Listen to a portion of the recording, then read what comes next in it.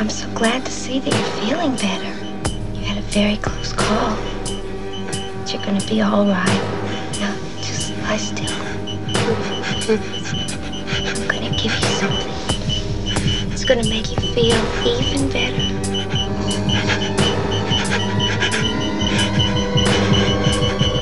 Bearded Dick's Musical Fun Time.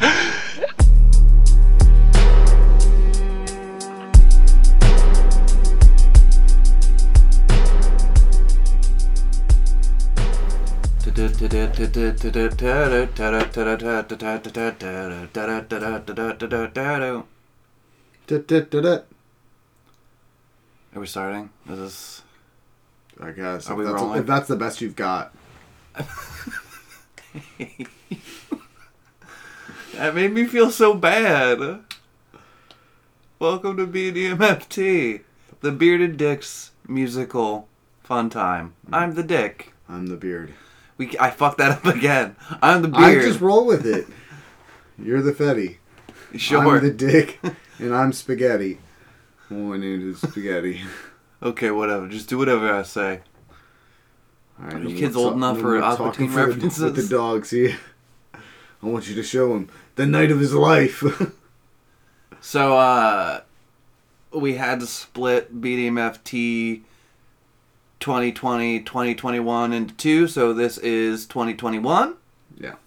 We were so ambitious last time, and then it was suddenly 1 a.m, and we still had a whole nother year to cover. Yes, because we don't record during normal hours. No, and also, we figured if we're a year late, why not make it a couple weeks late for this year, so... Yeah, at the time of recording this episode, I still haven't edited the last one, because I'm lazy. So, yeah. I'd like to say I was working hard, but more like hardly working. So we're just gonna tonight we're gonna get into our favorite, for me, my favorite records of 2021. For Ben, video games and whatever you didn't cover in the last episode. Yes. I mean, it's just mostly going to be video games, because there isn't a huge amount of newer stuff I played in 2021, but there is stuff that I played in 2021 that I'm probably going to spend, like, some time on, so... Sure. Yeah, and for me, this was a year where every year I typically buy much more music that's older than keeping up with new releases, but this was especially prevalent this year. I started the beginning of the year with buying a bunch of outside agency hardcore techno stuff, and then moved into deciding to get into the ludicrously expensive world of buying all the IDM records I want from the mid-90s, which is now experiencing new highs in prices. And You're just a trendsetter, man. no, it's sort of the opposite. I mean, I was there, but then, and now I'm back. IDM's always been a collector's game, but anyways, and then the summer was, I didn't buy almost any records for 3 months, and then I jumped into going back to early 2000s, late 90s drum and bass, because I love to spend money on that shit, and now I've been listening to old techno, so so my list is relatively short, which means the good thing from my perspective is I'm going to get to play some more sound samples than I did last time. We only sampled a couple songs, and I had such a huge list, so I'm going to jump right in. One of the records, for me, there's some bands or artists that I just assume it's going to make the year-end list, and I'm not a big fan of assuming that if a band or artist did an album I really love, like, they can't ever top that again. I mean, that can happen sort of naturally, where whatever you hear first, you have that nostalgia factor on top of, it might be a really high-quality album, but this band in particular, I just have never found a fault in any of their material, and own a lot of it, not all of it by any stretch. My only complaint would be that they do so many reissues and reeditions and whatever, but then I love that it's available for as many people as possible, and that would be Anatomia. I love Anatomia. Do you? Yeah. Weird. It's almost like you have 3 Anatomia posters directly behind you. And a Transgressor poster. Yes, that's accurate. So the before Anatomia, there was Transgressor. And I will say that the only complaint I have about the new album is it's the first album that they've done that doesn't come with a poster. Their 3 previous albums all have posters. Actually, I have another Anatomia poster over there. But yeah, so that's like the biggest complaint I have. It's the same artist whose name eludes me, and it's this really nice kind of like scratchy, I don't know if it's graphite or pencil, but it's these sort of kind of classic anatomical type drawings with a bit of like a Japanese artistic flourish to it. And this one is somebody getting crushed on a wheel, like a torture device. But the album's called Corporeal Torment, and their last album was basically like a full album and then a whole second album in 2 songs of ultra dingy, wet, fetid basement sewer ambience stuff and barely what you could call metal. And this album was like, we're not even gonna have a pretense of being a normal death metal band anymore. We're gonna do 3 regular songs and then 1 20-minute long whole side of just grueling, like, death ambience, and it's wonderful. I fucking love it. I was listening to this while I was playing Bloodborne and finally getting through all of Bloodborne in the DLC this summer, and so I would just fucking loop this shit and get real miserable with it, and then it carried over into Nioh, which was a less successful soundtrack, but still pretty good. And yeah, it's tough. I mean, the songs are 7 minutes, 8.5 minutes, 5 minutes, and then 21 minutes long. So obviously I'm not going to be able to play much of any given song. So we're just going to play the 20-minute song in its entirety? I want to play a little bit of it just to kind of give a feel. But again, at 20 minutes, it's kind of tough to sort of demonstrate the permutations it goes through. But it's a really wonderful album. It's their first single LP album since I guess their first one, and it's a reasonable length at 40 minutes or so compared to the almost hour and a half that their last album was. But because I love Anatomia and pretty much everything they do I enjoy, having a really long album isn't what I want from most bands these days, but for Anatomia and for the style of music they do, which is so slow and trudging, it does not bother me to have it be that long. So, it's I always appreciate conciseness. On the other hand, this album could have been twice the length and I would have been fine with it. So, anyways, this is a little bit of Mortem, the closing track from Corporeal Torment.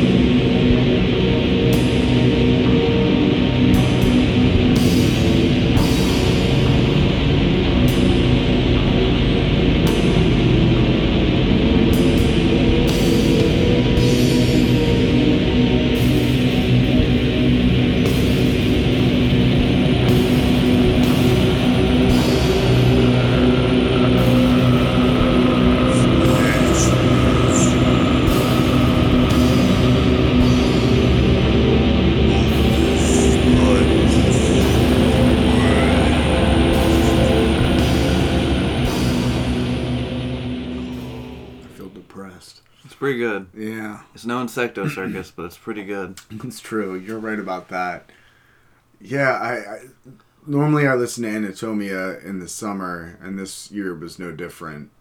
It's just, when things are so hot and humid that you just can't really do much without already just being more hot and humid, and you just feel like a slug. This is that music, and it's just one of those too where, especially like I have a playlist on my iPod of just all of the most minimal and melancholy and disgusting sounding Anatomia songs to sleep to, and it's gone through different names over the years, but normally like Putrescence or something like that, and I'll just put this on at night and be like, all right, time for bed, it was a hard day, and then just for 20 minutes it was like, oh, so nice. And that's right, kids, you heard him say iPod. Yeah, I have an original iPod Classic, but yeah, it's just a wonderful album, and it's so reassuring with Anatomia. It really, when they put out their last album, it was like, oh, this just isn't a fluke. Like, these are just some older dudes who know exactly how to make what they want to make. It's, it's not for everybody. It's not traditional death metal or even death doom in a lot of ways.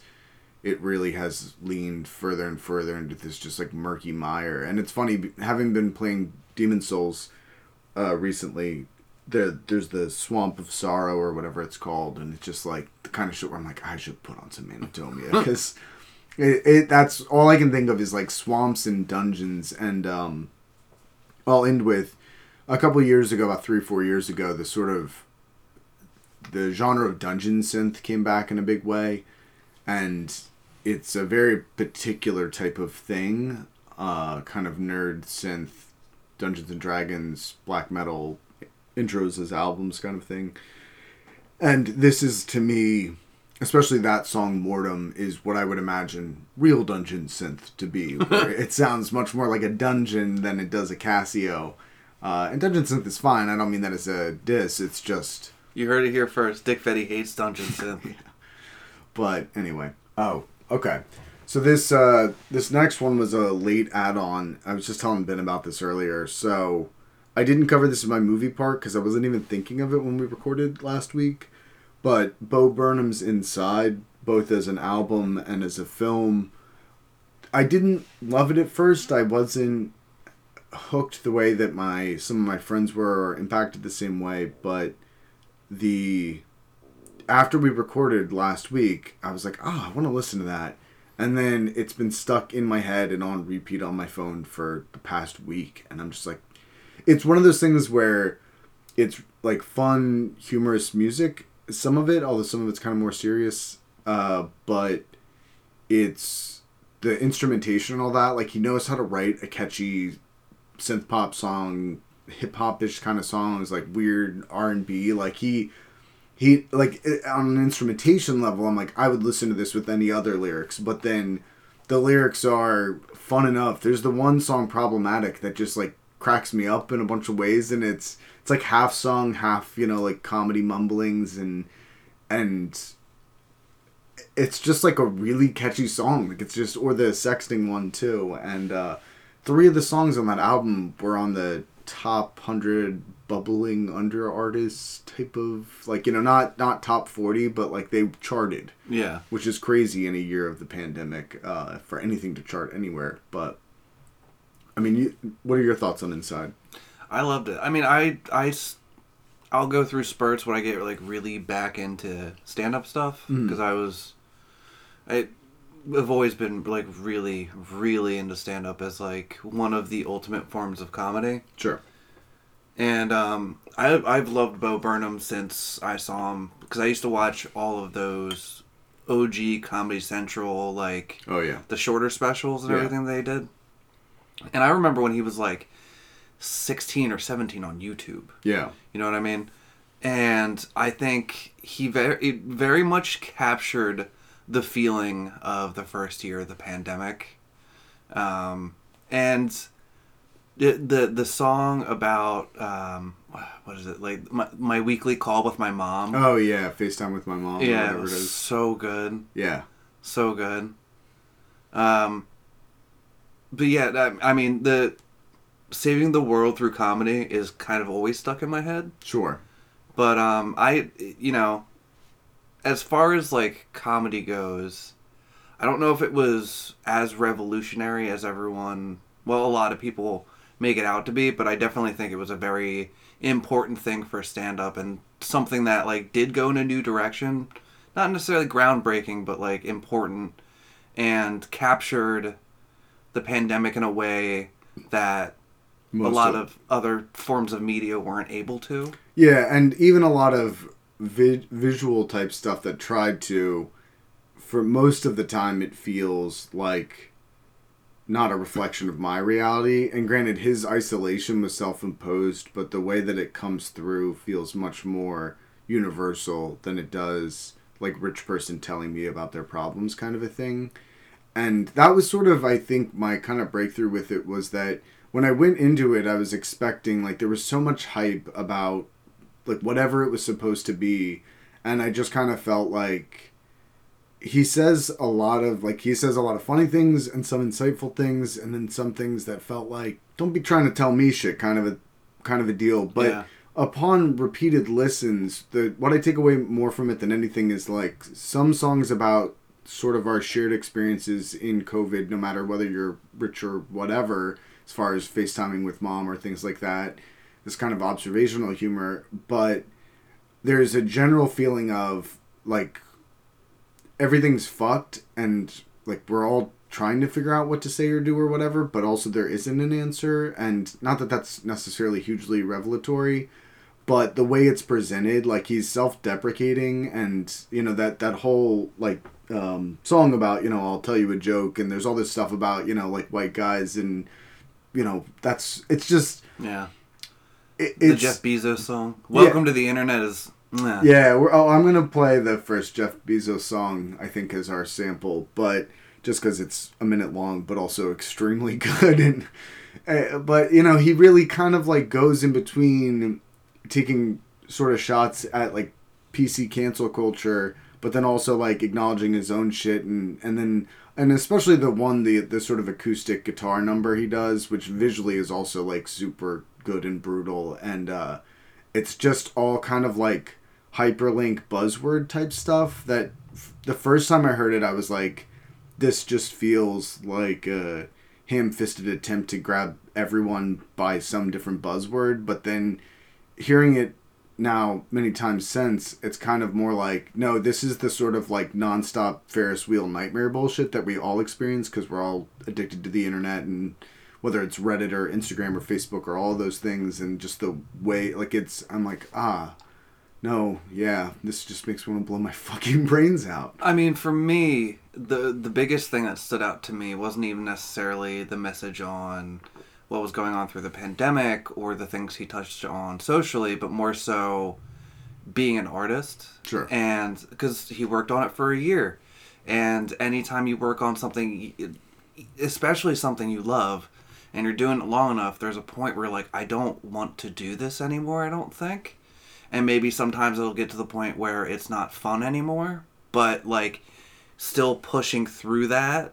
Yeah. Because it's a very hard thing to do when you're working on something that you love and you just don't want to fucking do it anymore. Yeah, I mean, there's been many a movie and other thing made about the sort of suffering of the artistic process, and most of the time it comes off as just like a giant jerk session on, like, how art is so hard.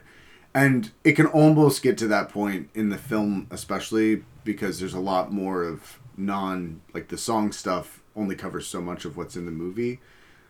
But it does, I think it goes past that. It transcends the sort of limitations of that kind of messaging, in part because there's so much other stuff going on. But I agree, especially from a music standpoint myself, like, I put together a 60-minute tape this year, and it was rewarding, especially now with time having passed, listening to the master many times. But when you're going through it, you're like, is this the greatest thing ever? Or am I just, like, a fucking moron and I'm super self-deluded and, like, you know, do I think everything I make is solid gold? And, like, why am I even doing this? Because, like, who is this for? And especially in something like Noise, where it's just, like, is this all just ego masturbation? a bunch of fucking nerds just jerking off on each other over noise, like, probably partially, but yeah. So, on that note, let's play one of the least controversial and most enjoyable tracks from the album.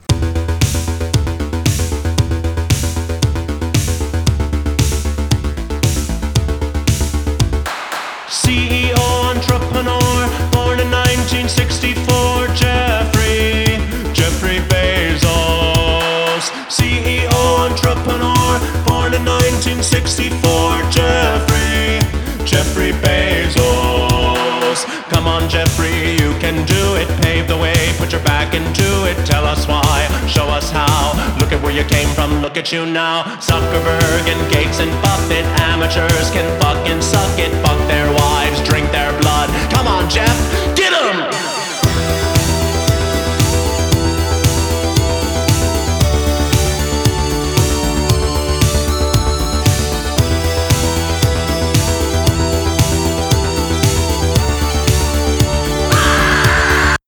It's the scream at the end is what really like turns it to that. It adds that X factor to it, and it was funny. One of our friends who bought a house this year, he was the one I watched it with, and before we watched it, he was like, "You gotta see it, you gotta see it." He was like, "The music is really good," and he sent me that song. I was like, "Yeah, that's fun, whatever."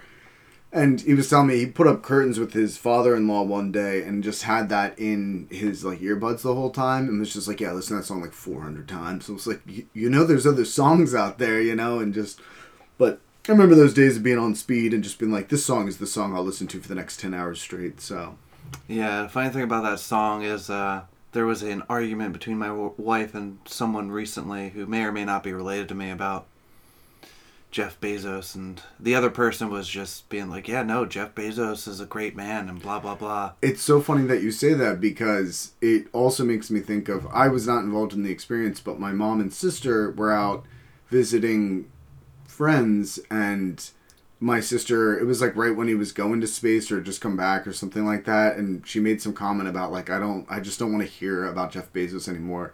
And the friend, who's of course extremely wealthy, was like, how dare you? That man's an entrepreneur. He's an American fucking, like, basically almost threw them out of the house because of this. And it was like, what? It didn't get that heated, but it was one of those situations where I immediately was like, I'm going to remove myself Sure. from this, because this person, I love them, but I don't speak politics to them. Yeah. Ever. Yeah. And yeah, it was one of those things where it's like, you know, like, he built himself up from nothing and blah, blah, blah. And, like, I was just like, didn't his, like, parents or something give him a bunch of money to start Amazon? And, like, I got shot down really quick, and then I looked up, I was like, no, I was right. It's just one of those things where all of the extremely wealthy people in America already had money. No, well, there's that, but it's more of the whole, like, people need shit to believe in, and some people put their faith in stuff like that, like, you know, this version of the American dream or whatever it is, and if you even question it, like, it's just interesting as a skeptic on everything. I don't understand any of that. Like, I'm, like, not quite a nihilist, but I can't tell you how many times a day I say to myself, nothing matters. None of this matters. Yeah. Everything is meaningless. And then my wife's like, are you okay? I'm like, I don't know. But yeah, I just, like, it's just crazy to me. Yeah. So, my next pick, I will play, I guess, I don't know. So, I'm sorry, in 2020, and we may have talked about this at some point, I got into Charlie XCX. Well, I had heard a little bit before, but I sort of took the plunge and then just have been in the deep end ever since. And so, it's, yeah. She supplanted Carly Rae Jepsen as far as favorite current pop artist. Not that you really have to make these choices, but she's definitely my go-to girl. And a lot of it's because the production design on so much of her stuff after, like, basically once she did the sort of 2 mixtape albums and all that, and the EPs leading into that, it's just insane. And working with all the PC Music people, doing spots with Carly Rae or with Hannah Diamond and all this, it's just like Doi. Like, of course I like it, you know. Didn't we have this Sophie- conversation about how all noise boys have a secret love for a certain pop Oh yeah, music? this is a known quantity. Yeah, I think certainly in the American noise scene, but I think it's a pretty international phenomenon. Like, we all have something we need to get our sort of antithesis of noise from.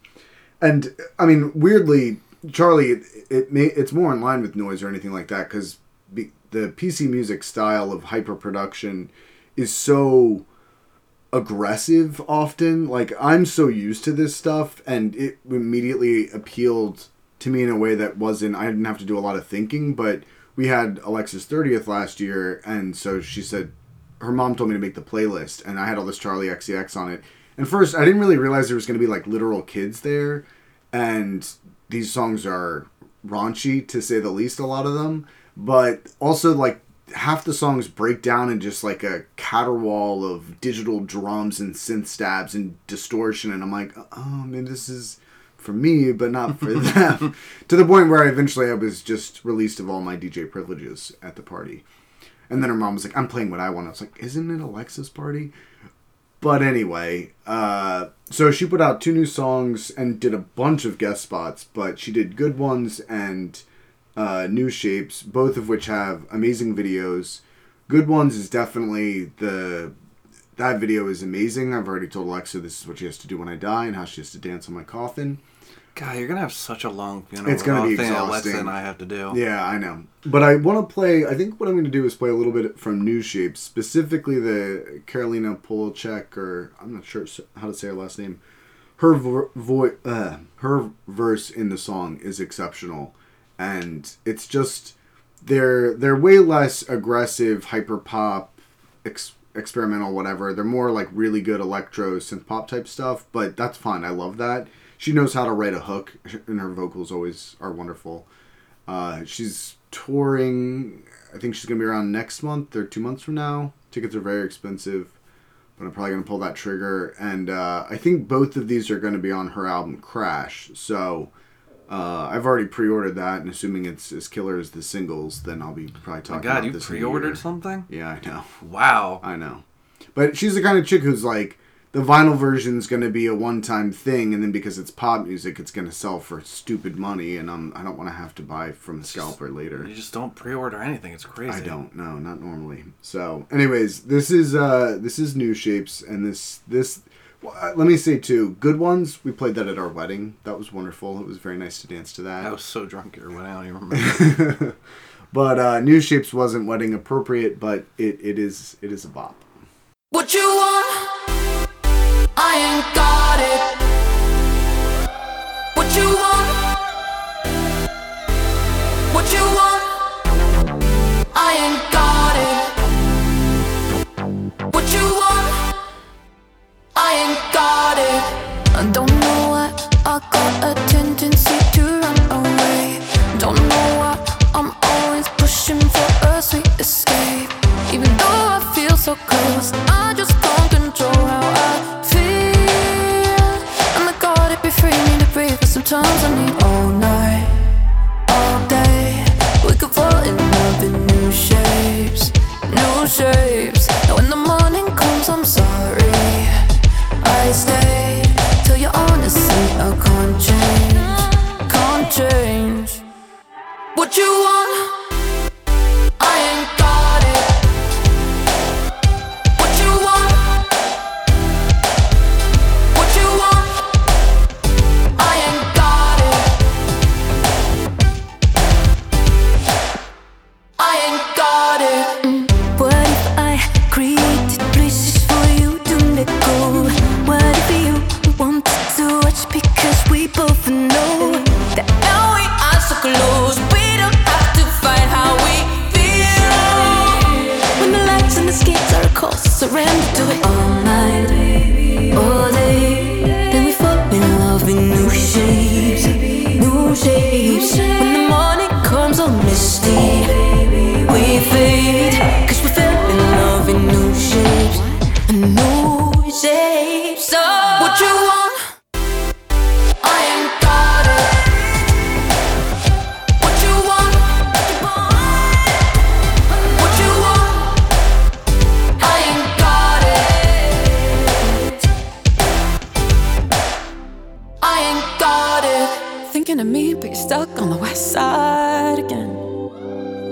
Maybe we're meant for another dimension, babe.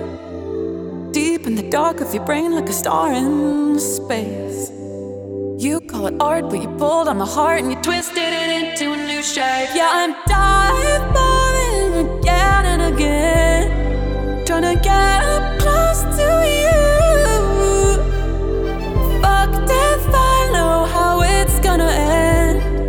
But honestly, life would be better if I never met you in the first place. What you want? I ain't got it. What you want? I ain't got it. What you want? I ain't got it. Charlie, Caroline, Chris. What you want? What you want? What you want? What you want? I ain't got it. What you want? What you want?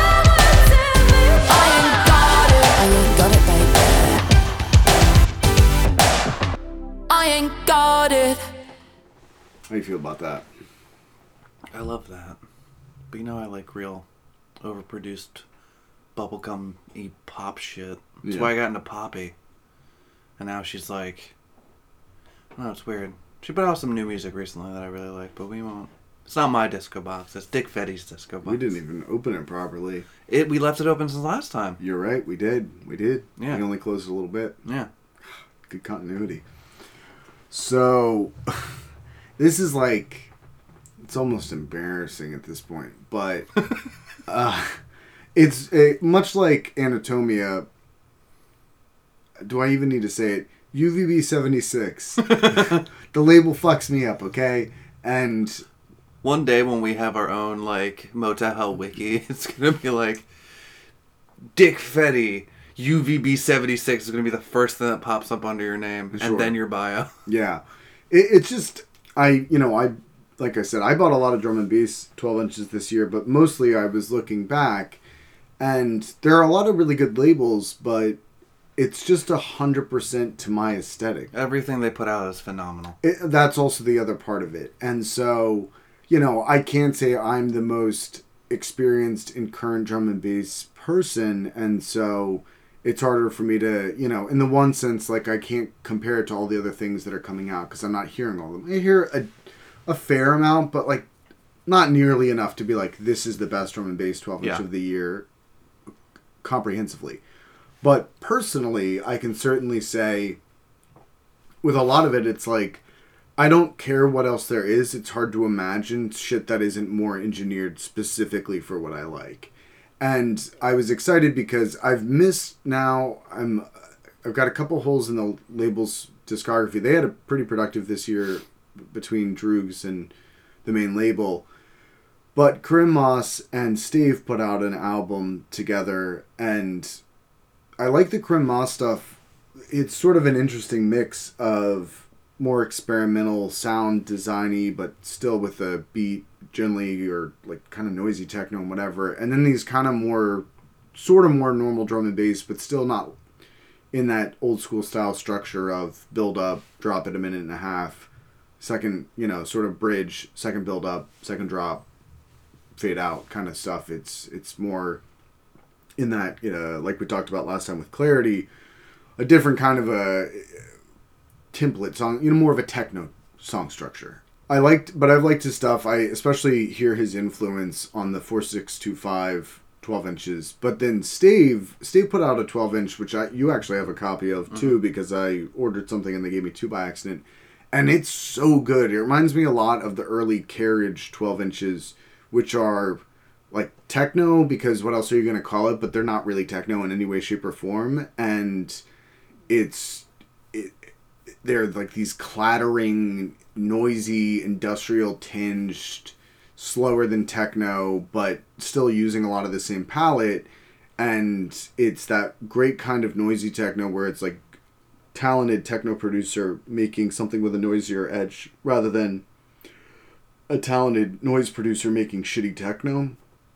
Which isn't to say that's always the case. I think they've proved in the last decade and a half a lot of noise guys can make really quality techno. But this is exactly the right amount of noisiness without me just thinking I should be listening to just harsh noise, Yeah.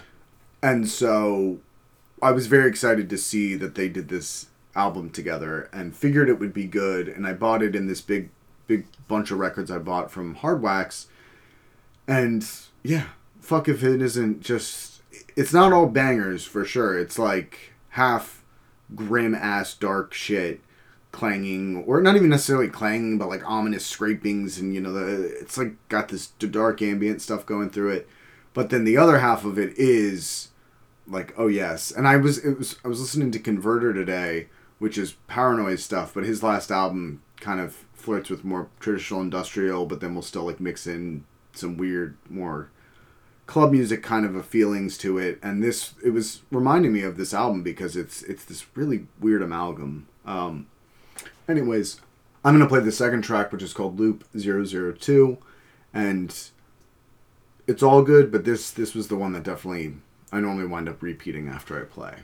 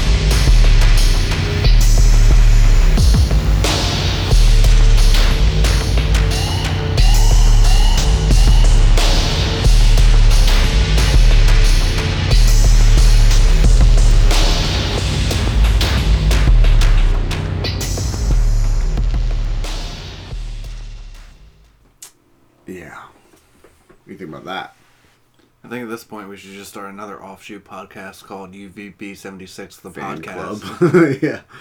Yeah. I pulled out the record and it's funny. I think the picture is in between two billboards. Yes, I believe so. It kind of looks like that, but there's like this little, almost looks like the contractor's kind of a box there might be on a construction site. So it might be more something more industrial, but it's this like a shot from underneath of all this metal scaffolding and beams and whatnot. And as Ben said, is this one of your pictures? It's very similar to pictures I took of a big metal watchtower 2 years ago for a release. But yeah, it's very good stuff. And I guess this is what they call the gray area as far as between drum and bass techno, whatever. If you know UVB76, you kind of know what to expect. It's a little bit of this, a little bit of that. A whole bunch of deliciousness. Yeah, exactly. Okay, so I recommended Meta Device last week, but I didn't get a chance to play any of the stuff from the tape. This is an album, this is the only album on the list that I don't own, but I did get to hear the advanced master of it, and I just haven't had a chance to pick it up yet. And it's called Turba, Turba, and it's like a really fast tuba. Yeah, I think so. Like a turbo tuba. Yeah, and I had the pleasure of getting to hear this before it came out, and I was just It was one of those things where I was working on my album, and then I heard this and was like, why am I even fucking bothering? It's so complex. Like, the arrangements are so full, and it's so musical, but still being industrial and hard and like, interesting. And it's just... I love the Sector 304 stuff. I love Beyond Enclosure, but Andre just keeps pushing the envelope with what he's doing, and it is very frustrating as a fellow, noise industrial guy, whatever. I'm just like, I'm just like not at that level. No, you're terrible.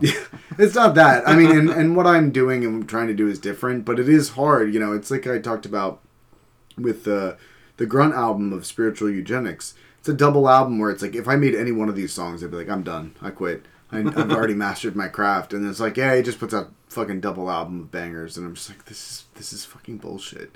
But that was how I felt the first time I heard Patchouli and Ruli. I was just like, this is unbeatable. This is just the best. And anyways, but I'm going to play the first song, Mobile Vulgus, from this, a little bit of that. Kind of give you an intro, but every song on this album has its own unique flavor and tenor, but it is definitely an album, and I highly recommend. Don't be like me, don't slack on this shit.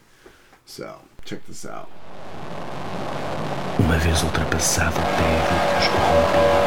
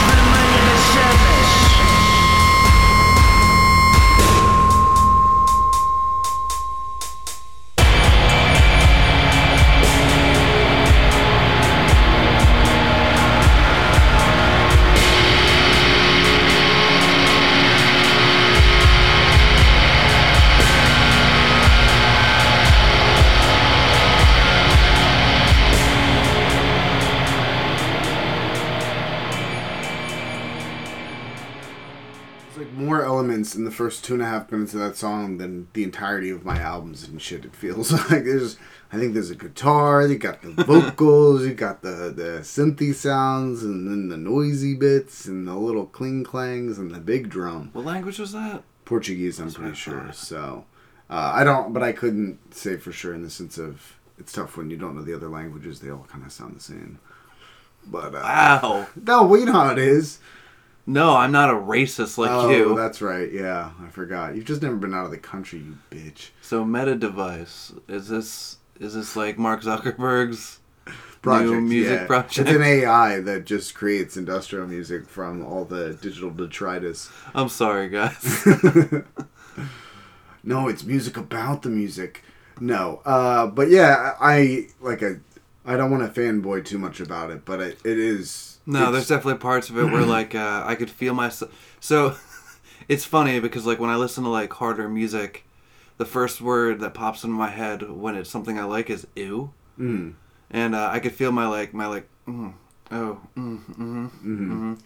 Yeah. ew face coming on. Well, and the frustrating is that, you know, it's gonna be a 2-minute sample or so in the episode, but the end of the song completely different. Like, it melts into this beautiful, like, ambient malaise, and Yeah, it looks like a lot of them are decently long songs. yeah, there's this progressive element to the compositions that keeps things interesting, and again, just makes it feel like there's more dynamics in some of these songs than whole albums, or, you know, whatever. It's apples and oranges. Why can't fruit be compared? But yeah, I don't know. Just quote Little Dicky. I did. Yeah. I've been listening to him too lately. Little Dicky's fun. Little Dicky is fun. His show's fun too. Yeah. Anyway. But yes, so definite recommendation. I listened to very little noise industrial power electronics this year, and this was, you know, so I don't have a ton of recommendations in that line, but this was, as soon as I heard it, I was just like, oh, fuck. All right. So the next one, and again, I'm not going to belabor this. We've already kind of talked about this, and it's, I wasn't originally going to do this because I was trying to limit shit to, like, to put 2 UVB 76 records on a single list seems like stacking the deck. They're your 2 favorite things of the year. Like, 2 of your favorite things of the year. You know, it's... Yeah, it's just how it works. But Overlook did a lot of good stuff, mostly kind of splits or collab split type releases. And the first one I picked up was UVB 7618, with the second track is with Karim Moss, which is the one I want to talk about. The first track is good, and it's really good. It's interesting because it's not even like the sort of industrial techno, air quotes, whatever, of the Osiris 12-inch or what was the other one? Sleight of Hand. I guess those were both on Osiris, but it or the Totem EP. It's kind of like that, but it's even more slow and grim, and I'm like, where's he going with this? It definitely has like a soundtracky vibe to it in a good way. I wouldn't say cinematic per se, but it was nice. It was something different. And then and it's wonderful. But then Heart of Darkness comes in on the flip side, and it's not the BPM is low, like the speed is relatively low for the song, and if you were to bump this up, it would really feel like a 90s, late 90s, early 2000s tech-ish kind of a song. With its slower speed, it gives a different vibe, but it's surprisingly heavy drum and bass. You've got, you know, sort of classic breaks in it, and then all the wonderful touches of Overlook, and then Karim Moss with it. And it's just such a wonderful collaboration, and it feels like a meeting of the minds, having listened to a fair amount from both of these artists, to put it mildly. It was just immediately, like, I got this very, very early in the year. I think it came out in March, and was just very, very impressed. So, you know, whatever. I've said a lot about Overlook on the show, so again, I'm not going to belabor it. We like Overlook. I'm not going to belabor it. It's just so wonderful, again, to just be like, hit after hit. Like, I'm just going to keep buying them. You keep making them this good. So, this is Heart of Darkness, and the one thing I will say is that I made a mix CD called Death Mask or something like that, of drum and bass and kind of related stuff for a couple people, and I got to put this and then Find Your Darkness by Tech Itch, or maybe it was the other way around, but they're very nice back to back and sort of, you know, very similar style titles. That was fun for me. But yeah, Heart of Darkness.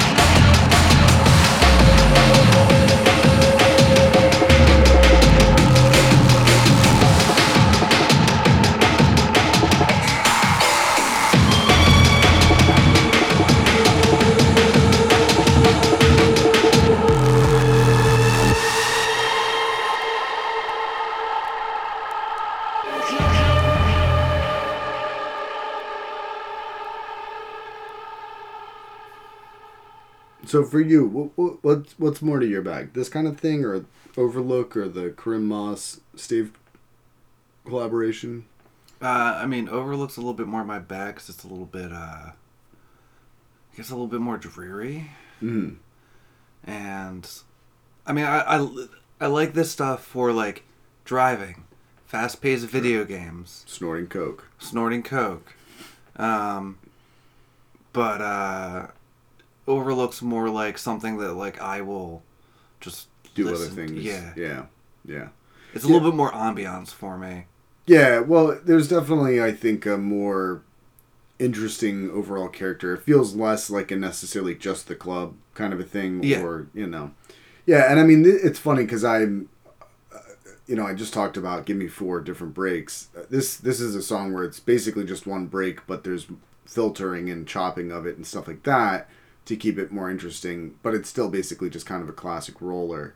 I guess maybe it's the A-side that does more break switcheroos, but it for me, it's, you know, the first records I ever bought were Tech-Itch 12 Inches from Penetration back in the early 2000s, and this seems like this could have fit right alongside that, especially like 2004 or 5 era Penetration records. Like this is, which, you know, is kind of good and bad. I do like artists that keep moving on, and that's one of those things that Overlook has done. Like, so far, none of his 12 inches post 2017 have sounded the same. But on the other hand, not many people make music like this, like Tech-Itch's old style. So sometimes it takes the person to just come back and do it again. So, like I said, maybe on an objective scale, is this the best record, one of the best records of 2012? No, but for my personal taste, and of what year? What did I say? 2010. 2000. You said 2012. Oh yeah, I got my numbers. I got dyslexia in the brain. Of 2021, for me, it was a personal highlight, and I not to curse ourselves by claiming to do episodes soon that we'll never do. Don't Don't even say no. Okay. Because every episode we've ever mentioned, we still haven't done. That's not true. We did do Shinya Tsukamoto. It just took us a long time. Where's our H.P. Lovecraft episode? Where's our Mothman episode, Beardo? I don't bring it up.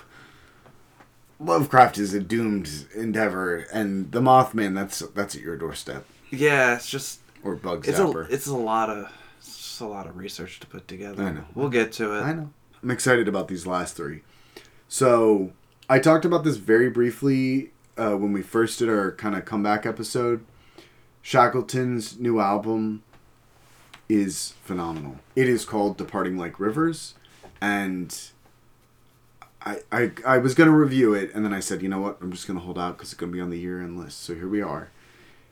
I have followed Shackleton since he started, and it's been crazy to see the sort of twists and turns of his styles, but this is easily, for me, since the 3 EPs album, I think it's fair to say, this is my favorite thing he's done. I love, especially anything he does with Vengeance Tenfold, is always... There's like a certain kind of corniness to some of his lyrics and vocal stylings, but I really like it. It reminds me of old Drum and Bass and Jungle in some ways, and reminds me of the years when I used to do graffiti and all this. It's like graffiti music for the modern era, but a little bit more mushroom and acid flavored. But this album... That's how my graffiti years were, man. Sure. I did most of my graffiti before I started doing drugs, because once I did, it was like, I got other things to do. But... Quick graffiti story. There's a guy that we used to run with who was originally Canadian, and he's got like this whole like weed business now. He's doing really well for himself, but one of the best, like, personally known to me graffiti artists I ever met. And we like smoked a bunch of weed, drank a bunch, and he's like, yo, let's go out and paint. And we were like, fuck yeah. And it was like January, right? So we go out to this like abandoned like elementary school that was not repurposed yet, with like whatever paint we could find. And I do my outlines, I start doing my fills, and I'm like, I can't feel my hand. Why is my hand so fucking cold? Like, I know it's cold out, but like my hand shouldn't be that cold.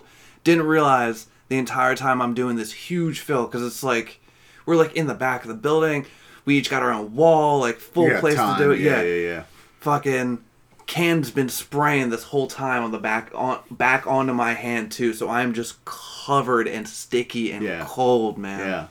I miss it, but my knees don't. Yeah, my one of the last times I went out was with one of our mutual friends, and this was back in the day when you had to, like, we would bring the Walkman and then just turn the volume up on the headphones, like that was our boombox, and so we were listening to some kind of, it's like an IDM, this artist FSV, something like that, from AI Records. I don't even know how I can remember this shit. Oh, it was before I did drugs, that's right. And we were doing stuff, and or maybe I was doing a little bit at this point, but anyways, at one point he kicked a beehive, like, or a hornet's nest that was on the ground that we didn't see, and so we were like having a ball, and then the hornets came, and we had to just, like, I remember picking up that CD player and just running down the train tracks, because we were like right on the train tracks when we were doing it, and we came back to finish a few days later, and they had, I don't know if they had, like, put up a camera, but they had definitely figured out that we had done it, and then made it much more hard to complete, and we're like, maybe we'll just not go where the bees are. But anyways, Shackleton Graffiti, it's actually a very pertinent conversation, I think, given the art of Zeke Clo and all that kind of stuff that goes with it, that definitely bleeds over into that street art type stuff. But, you know, he, since, God, what was it? The Drawbar Organ album, which was, again, a collection of EPs, his material has really just become like these kind of multi-song but single album, you know, it's like multiple suites, but you really have to listen to all at once kind of shit, which is tough. It can be a big ask, you know, especially the busier and older we get. This is one of those albums, though, where it doesn't feel like I'm listening to a lot of good shit, but kind of waiting for some highlights. And I never dislike it. Like, he's great music for walking the dog, too, because it's just like you get really in this heady space and, you know, see some outside and all that. But this fucking thing is murky, and the first song pulled me in so hard immediately. I listened to it for the first time on my honeymoon, which was not necessarily the right headspace or place for it, but I was on the... getting headspace. Am I right? You ain't wrong. You ain't wrong. But, you know, I'm sitting on the beach in Costa Rica, and the rain clouds were starting to come in, so it was kind of matching the vibe. There's a wet, tropical jungle murk to the whole thing, as there is with a lot of his music, but this one really pushes it harder. And I will say that I had a post-coital listening session, and I got to the end of the album and just started having a fucking acid flashback, which I so rarely get anymore. It was such a delight. I was laying in the bed and just listening to it, and I was like, oh, I fucking feel faded. And it was just like, you know, the walls start to drip and that kind of shit. And it was already like everything's wet and humid, you know, and it was wonderful. So that was...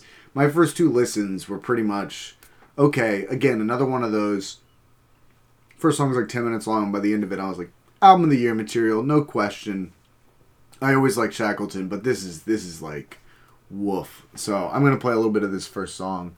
I'm going to play towards the end of it, though, because the whole thing's very good, but it does some weird shit at the end that triggered some flashbacks, and, you know, so...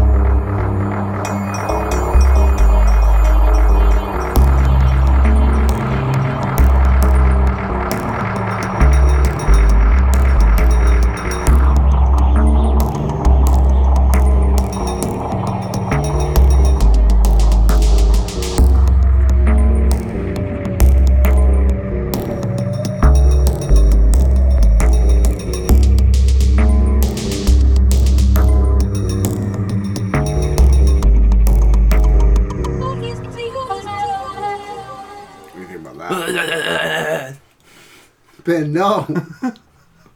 Don't eat that poop. It looks like chocolate. Am I on drugs? You showed this to me when you got back. I know.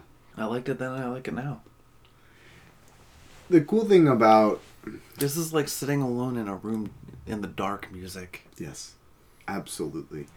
And the nice thing about it is that, you know, if you've done a lot of psychedelics or you've done some, at least for me, there's a lot of music that claims to be psychedelic but isn't what I would want to listen to on psychedelics. Correct. And a lot of times the way that they do that is in part by making the music like wildly busy and overly stimulating in a way that if you were tripping, you'd be like, I do not want to listen to something like this.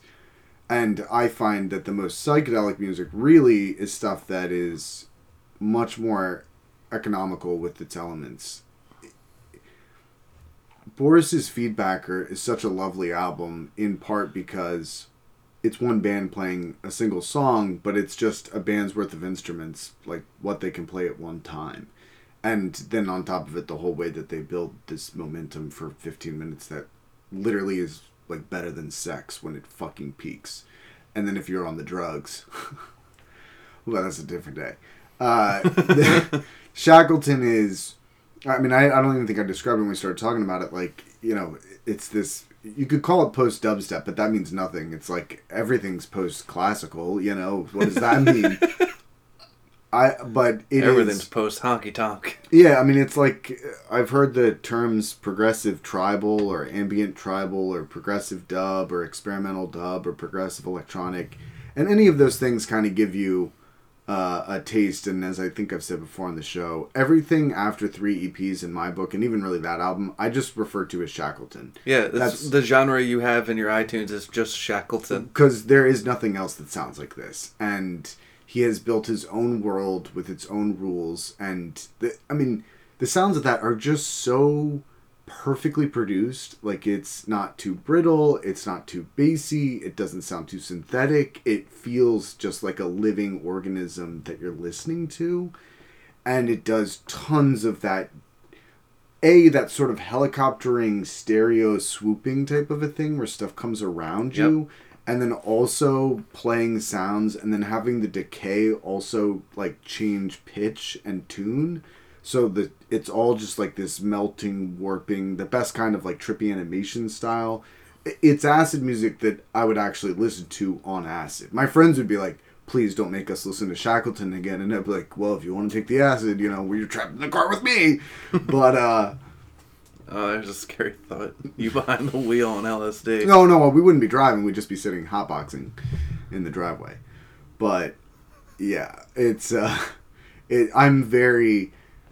I don't know how we're not in prison. Yeah, I would probably say for me this is my album of the year. I will say that. This is my favorite album of the year. I was just, like, I really like Shackleton, but this blew me away.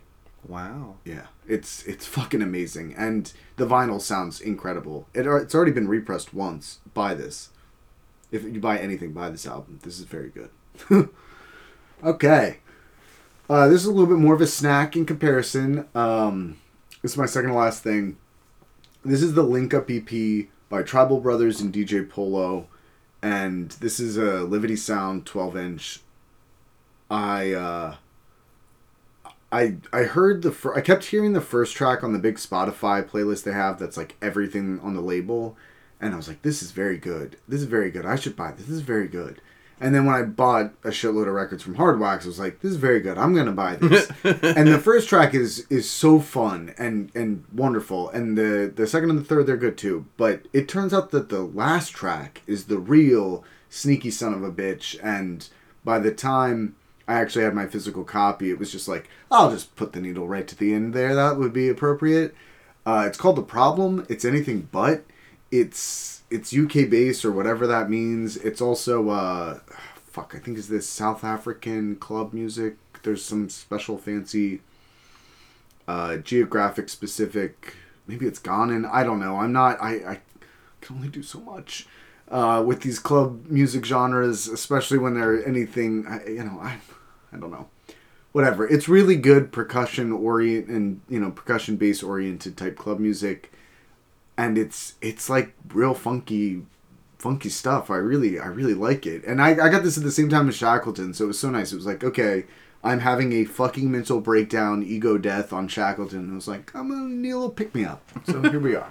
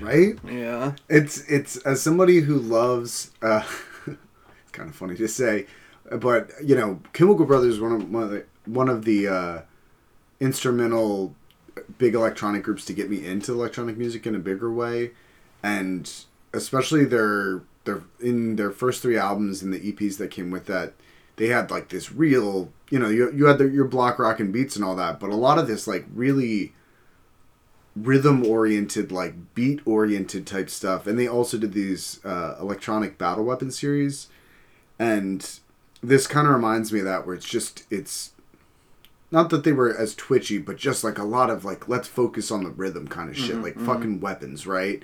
And then it also reminds me a little bit of all the type of IDM I like, especially where again it's a focus on just like blasted percussive elements, and this is way more for as percussive oriented as it is. It's not like a brittleness or a harshness to it.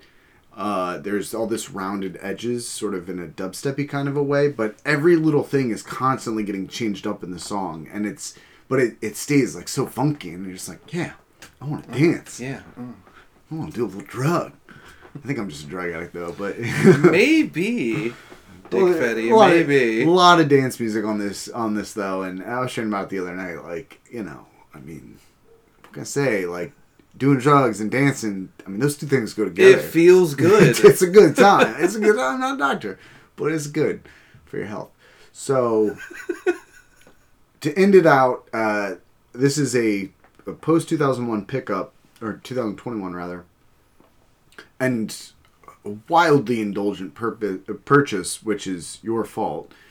I just needed somebody to push me over the edge, and this is the Tresor 30 box set compilation, and I would not normally put even a compilation on the list, but this fucking thing... So I started listening to it while I was playing Demon's Souls right after Christmas, and I thought to myself, there's no way that an album with 52 songs on it could be good for that long. And goddamn, if I would say 45 of these songs are, any of them I would buy on a 12-inch, and then the rest of them are nice. They're just probably more like the ambient pieces, which are a good way to round out the sets. But the compilation is so expertly sequenced. It's so wonderful because they mix all of these current artists, and they've got new tracks from new artists. They've got new tracks from old artists. They've got old tracks from old artists. They've got it all mixed together, and it goes from like brutal modern electro to like banging fucking UK techno type stuff into more German aquatic. You've got your Basic Channel and Porter Ricks is in there.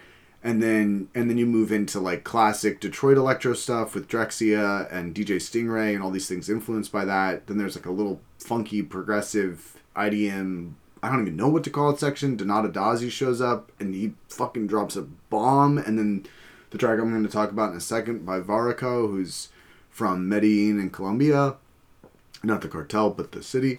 And then a bunch of other shit after. And I was just like, it's like 5.5 hours of music. I think it's like almost 6 hours. And I just listened to the entire thing in one sitting. And you're mad at me for telling you to buy it. Right. And so I was just like, but like, holy shit. Like, I just was very surprised by how consistently good. I mean, it starts with a remix by Underground Resistance, who are maybe the most famous techno group of all time.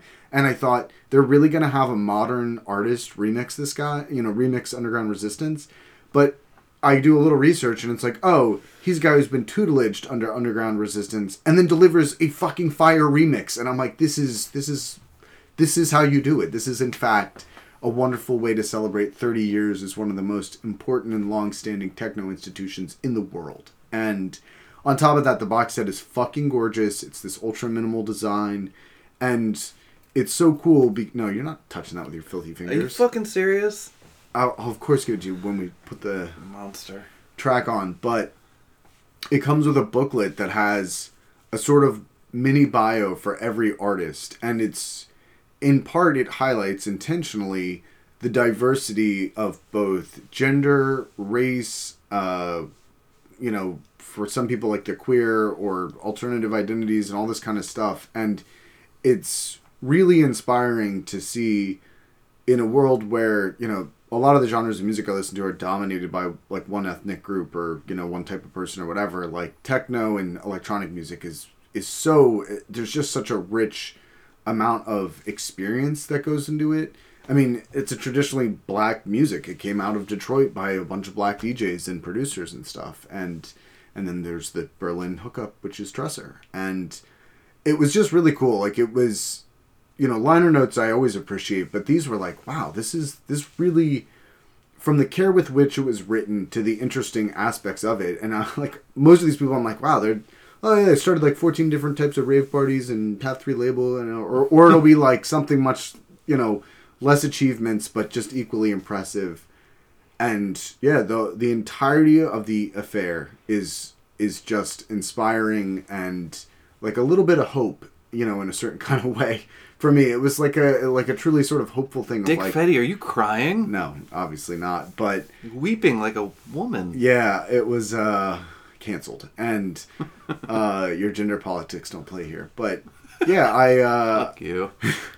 I was just like, I felt a little guilty about spending as much money as I did, but then when I got it, it was just as nice as what I paid for it, and the music is fucking top tier. Surprised how quickly you got it. Yeah, I ordered it on a Friday. It came on Monday. It was insane. That was just happy news for me. But this track is called Umbral de Dolor, or de Dolor, I don't know, I don't speak Spanish, but by Varico, and this is one of the more IDM songs rather than straight techno, but this fucking thing, I heard this and was like, if I heard this when I was in high school, I'd be like, this is exactly what I'm looking for. And I heard it at 34 and I was like, this is exactly what I'm looking for. It was not something that took me 20 years to appreciate. I would have loved this at 14.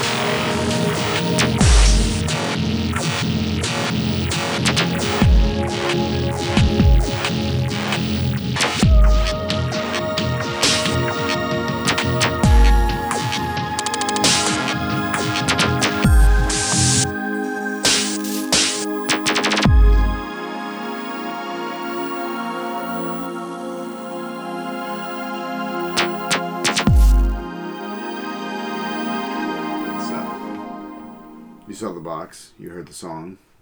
Was it worth it? Yeah. You monster. I'm the monster.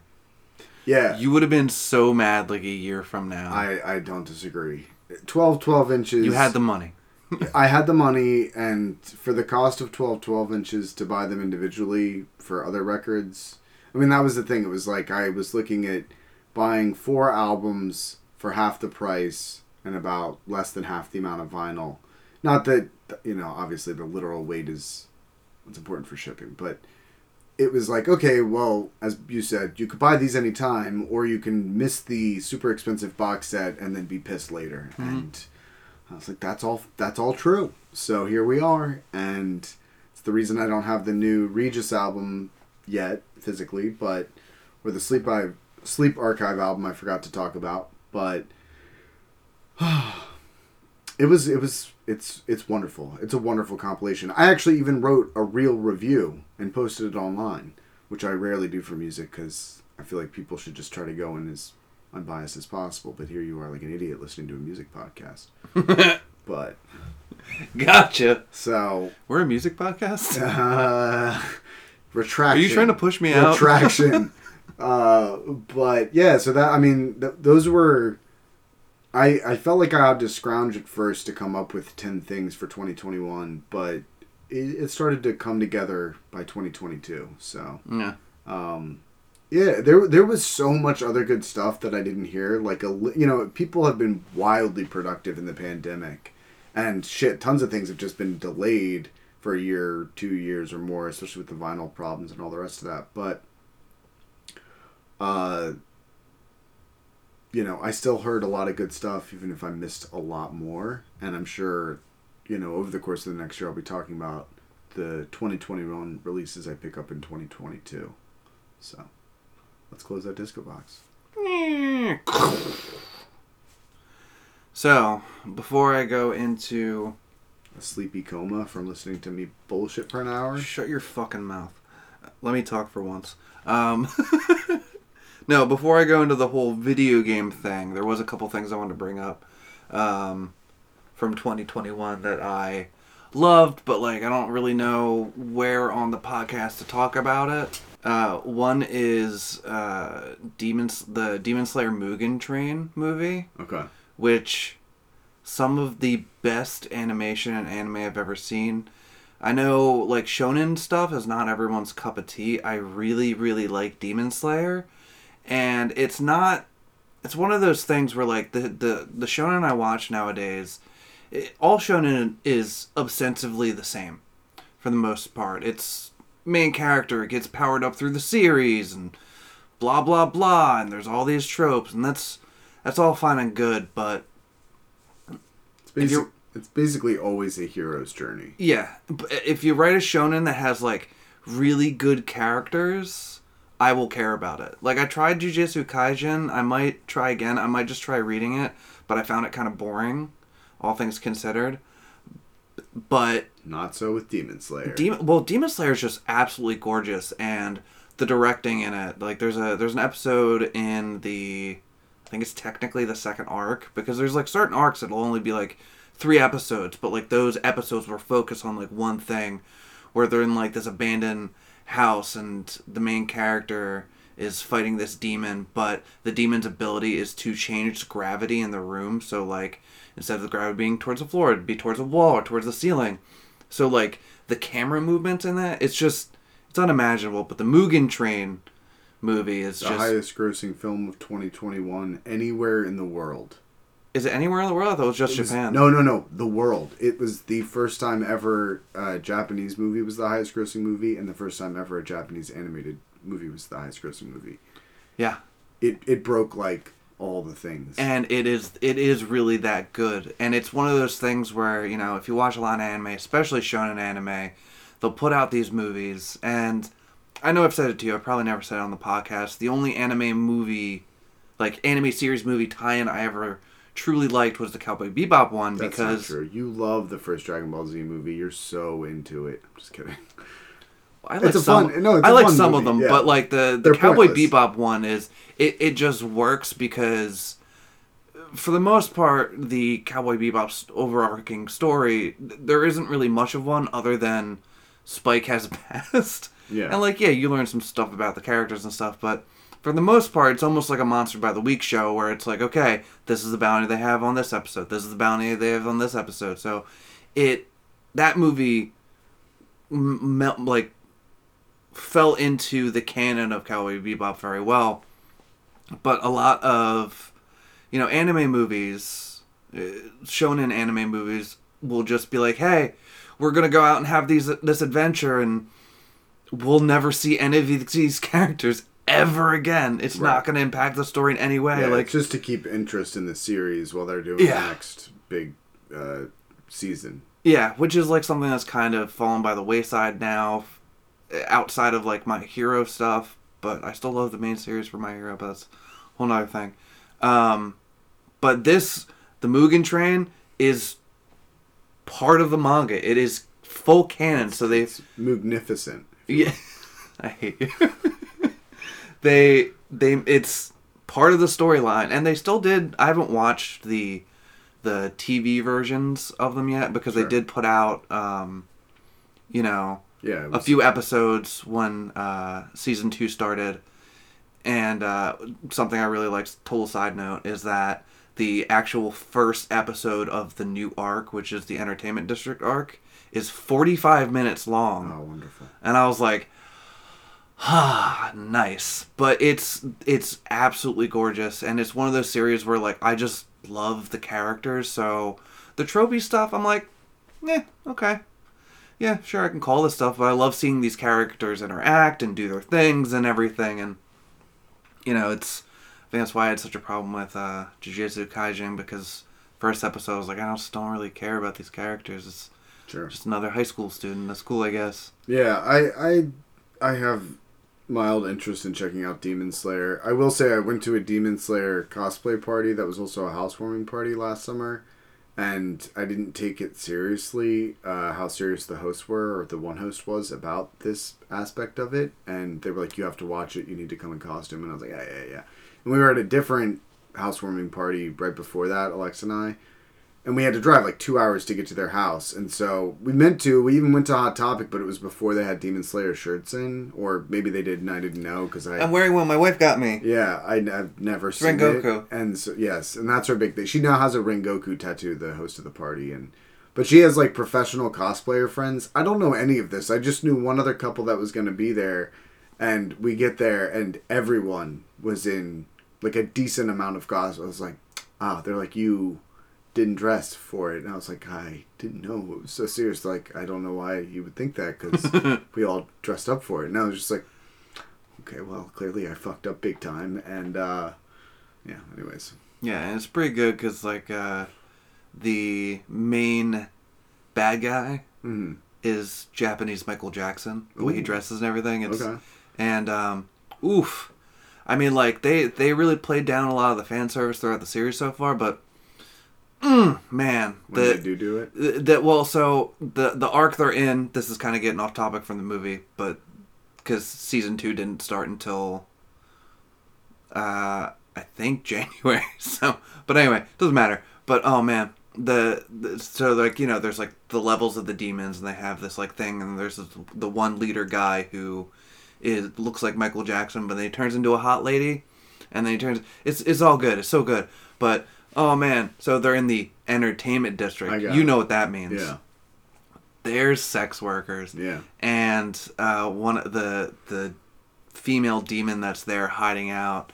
Oh man, when she goes into demon mode, I'll show you a picture after the podcast, but man, I'm like, I was talking to my wife the other day. I was like, yeah man, we started watching this, and I was like, damn it, cosplayers, where you at? Yeah. I need to see somebody in this. I know, there's no good Quelaag cosplay, Where are my Dark Souls girls at? But some of them probably don't look the way you want them to, Frank. Well, no. Because they're men our age.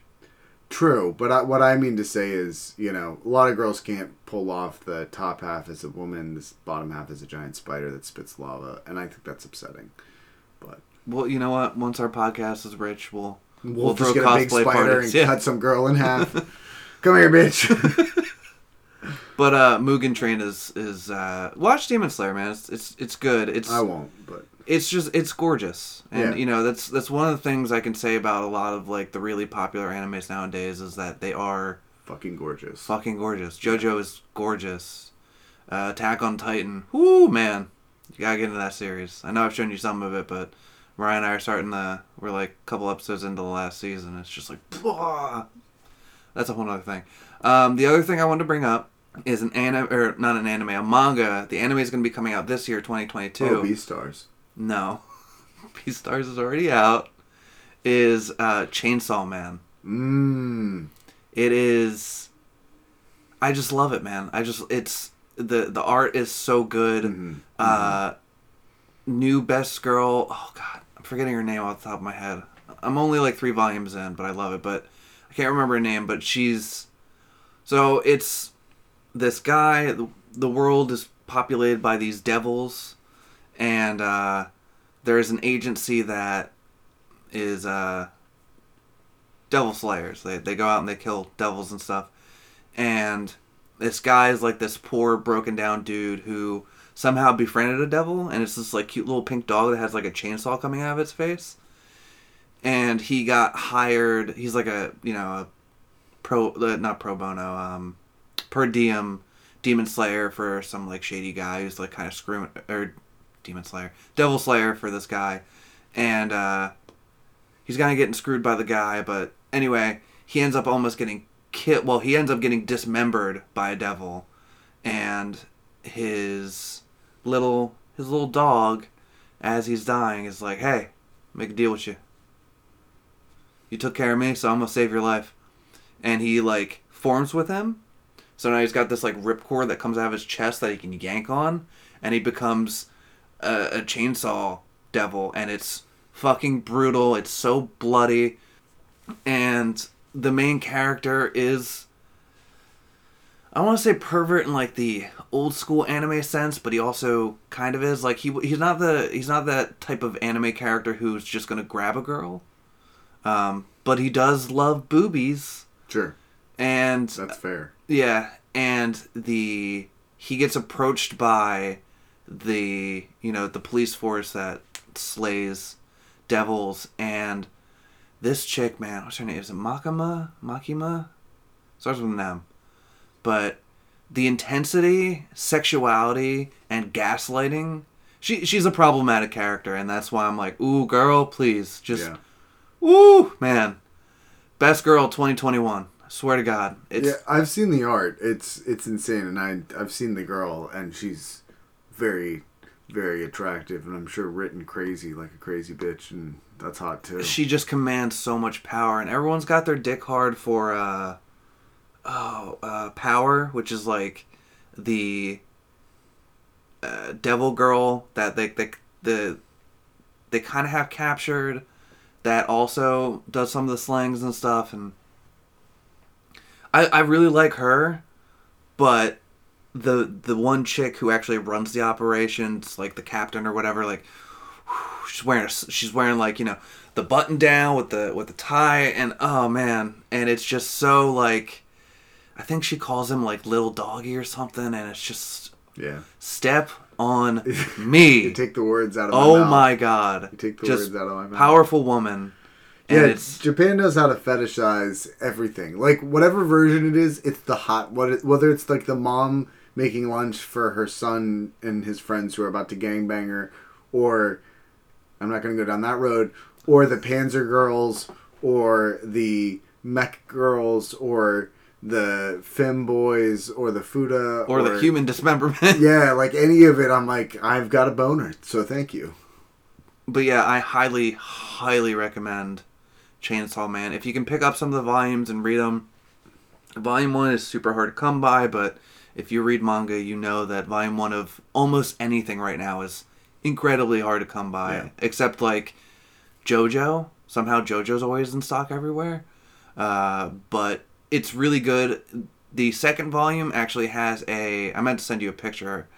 Maybe I did. I don't think I did. Has a direct reference to Gyo. Oh yeah. Yeah, you told me this. I don't think you sent me. Yeah.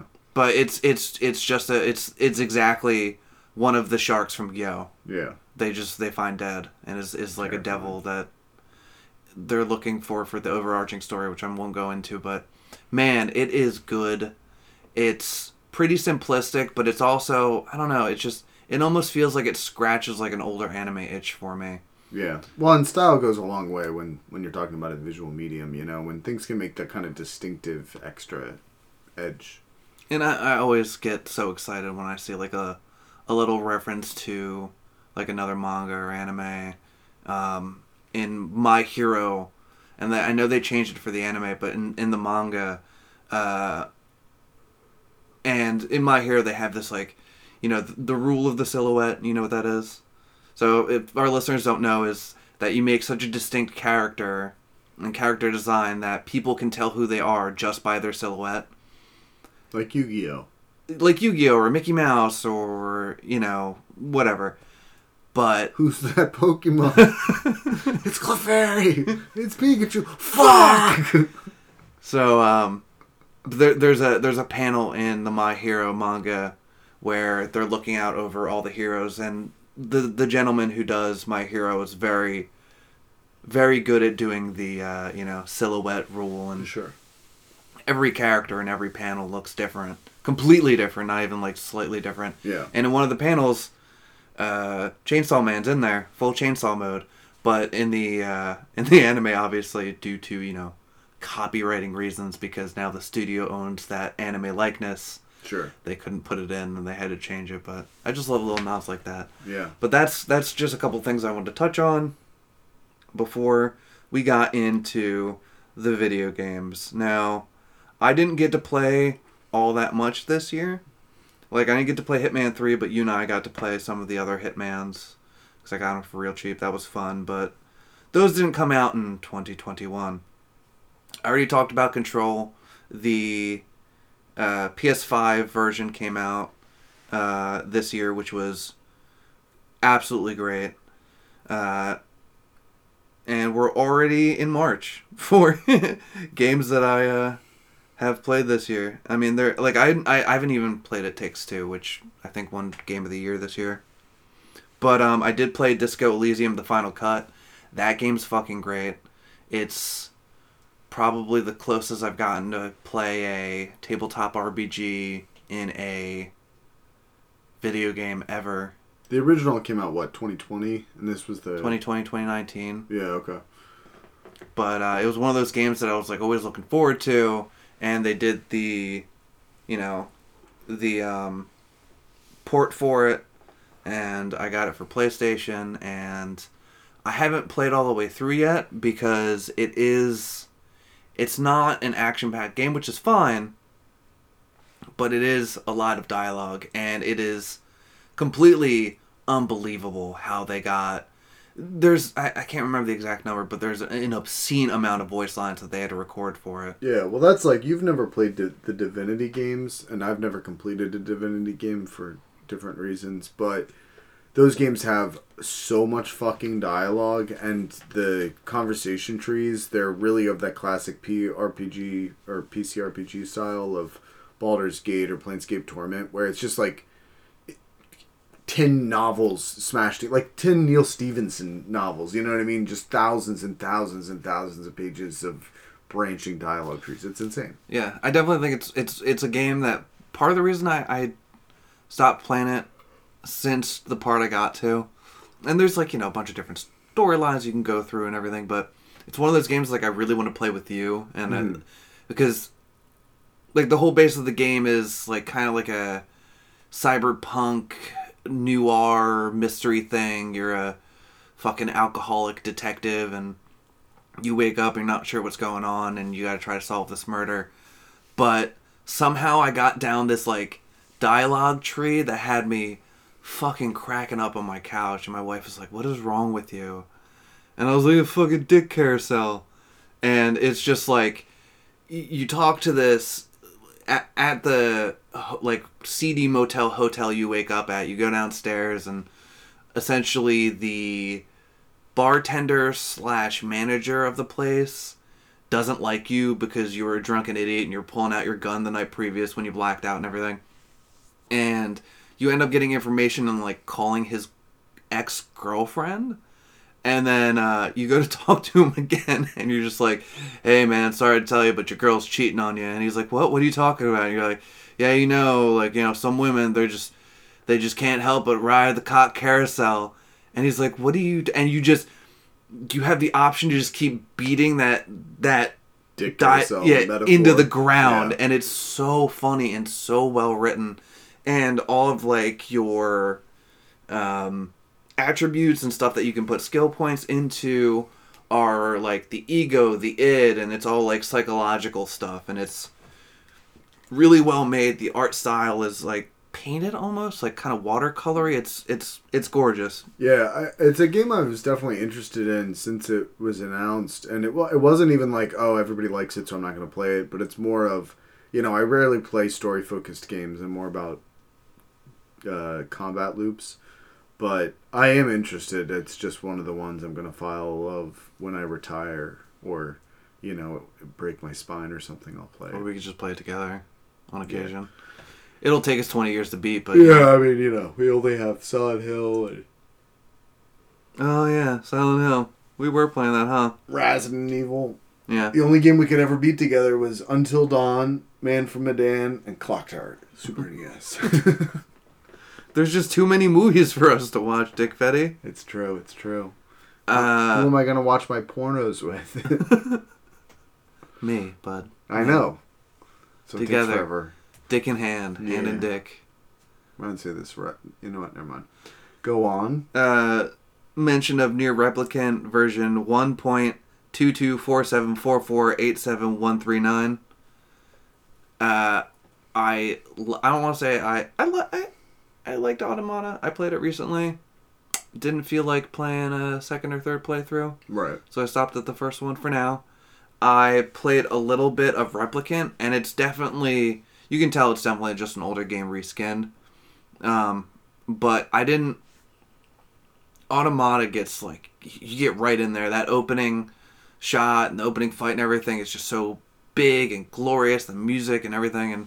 I wasn't personally feeling Replicant, although I know a lot of people love it. It wasn't my thing. I got like maybe a few hours into it and then put it down. That brings us to one of my favorite PS5 games, because Dick Fetty and I are better than a lot of people, and we both own a PS5. It's true. It is Returnal. Mm. And I had mentioned it's last what week... you do when you go to Target and you have an item you didn't want to keep. Excuse me, sir, I'd like to Returnal this. This is the joke police. This is a bad joke. Sorry, Father, for I have sinned. So, Returnal is definitely the game that was made for the PS5. Oh, yeah. Like, out of any other game that's come out, it is the game that was made for the PS5.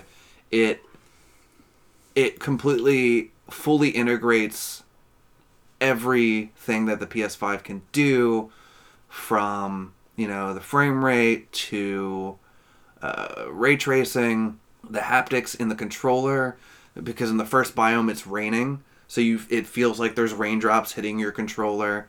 The 3D audio, playing that game, and I mean, I do have surround sound, but playing that game on like a headset that's capable of 3D audio is just fucking choice. There's these...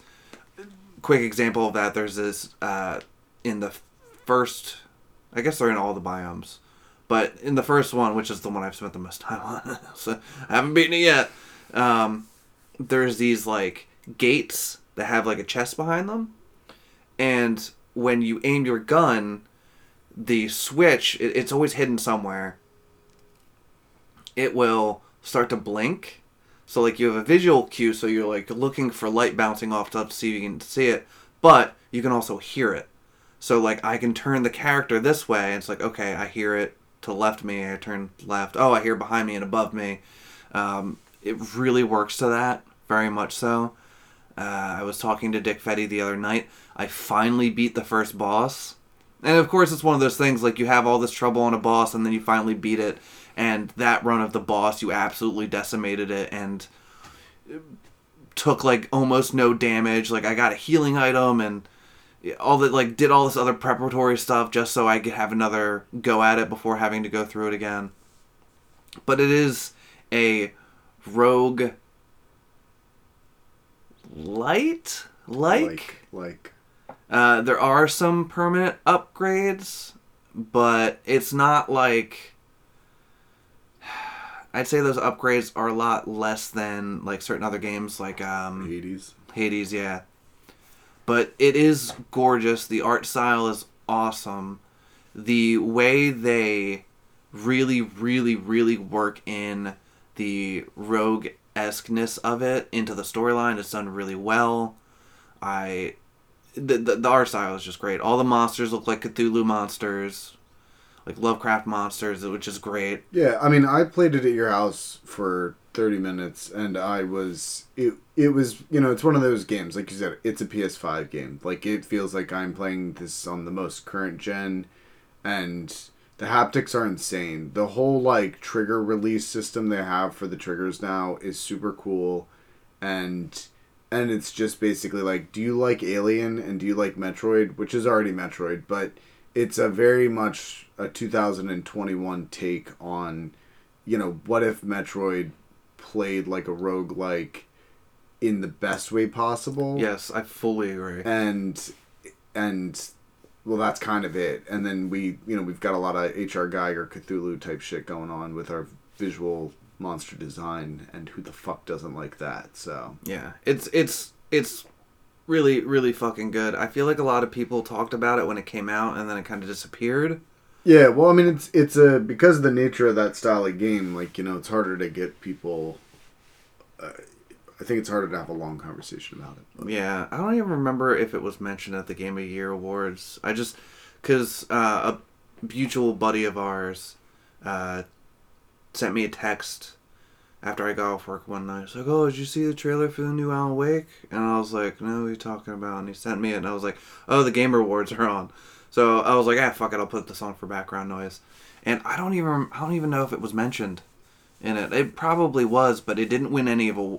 I don't think it won anything, which honestly blows my mind, because the last like mainstay game that this company made, House Marquee, I think is the name, was essentially like an 8-bit game, and they went from that to doing this game that's like totally focused on movement in a 3D world. It's it just goes to show like what game designers can do from going one thing to another.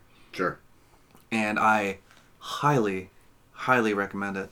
I don't know if it's my favorite game I played in 2021, but I do love it. And that brings us to what might be my favorite game of 2021, which I think I've talked about it. Well, I know I've talked about the series on the podcast because I love Resident Evil. I really, really do. I know. Big surprise. No, I am surprised. I wouldn't think this would fall so high on the list. I'm going by in order of release. Yeah, no, I get that, but even still, you're saying you think it might be your game of the year. Yeah.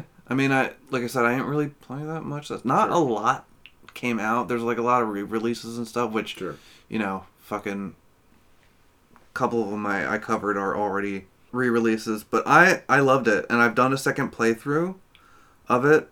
I mean, listen, if Last of Us 2 came out in 2021, that would have been my game of 2021, but It was my game of 2020. But I fucking like I'm not the biggest purist when it comes to Resident Evil.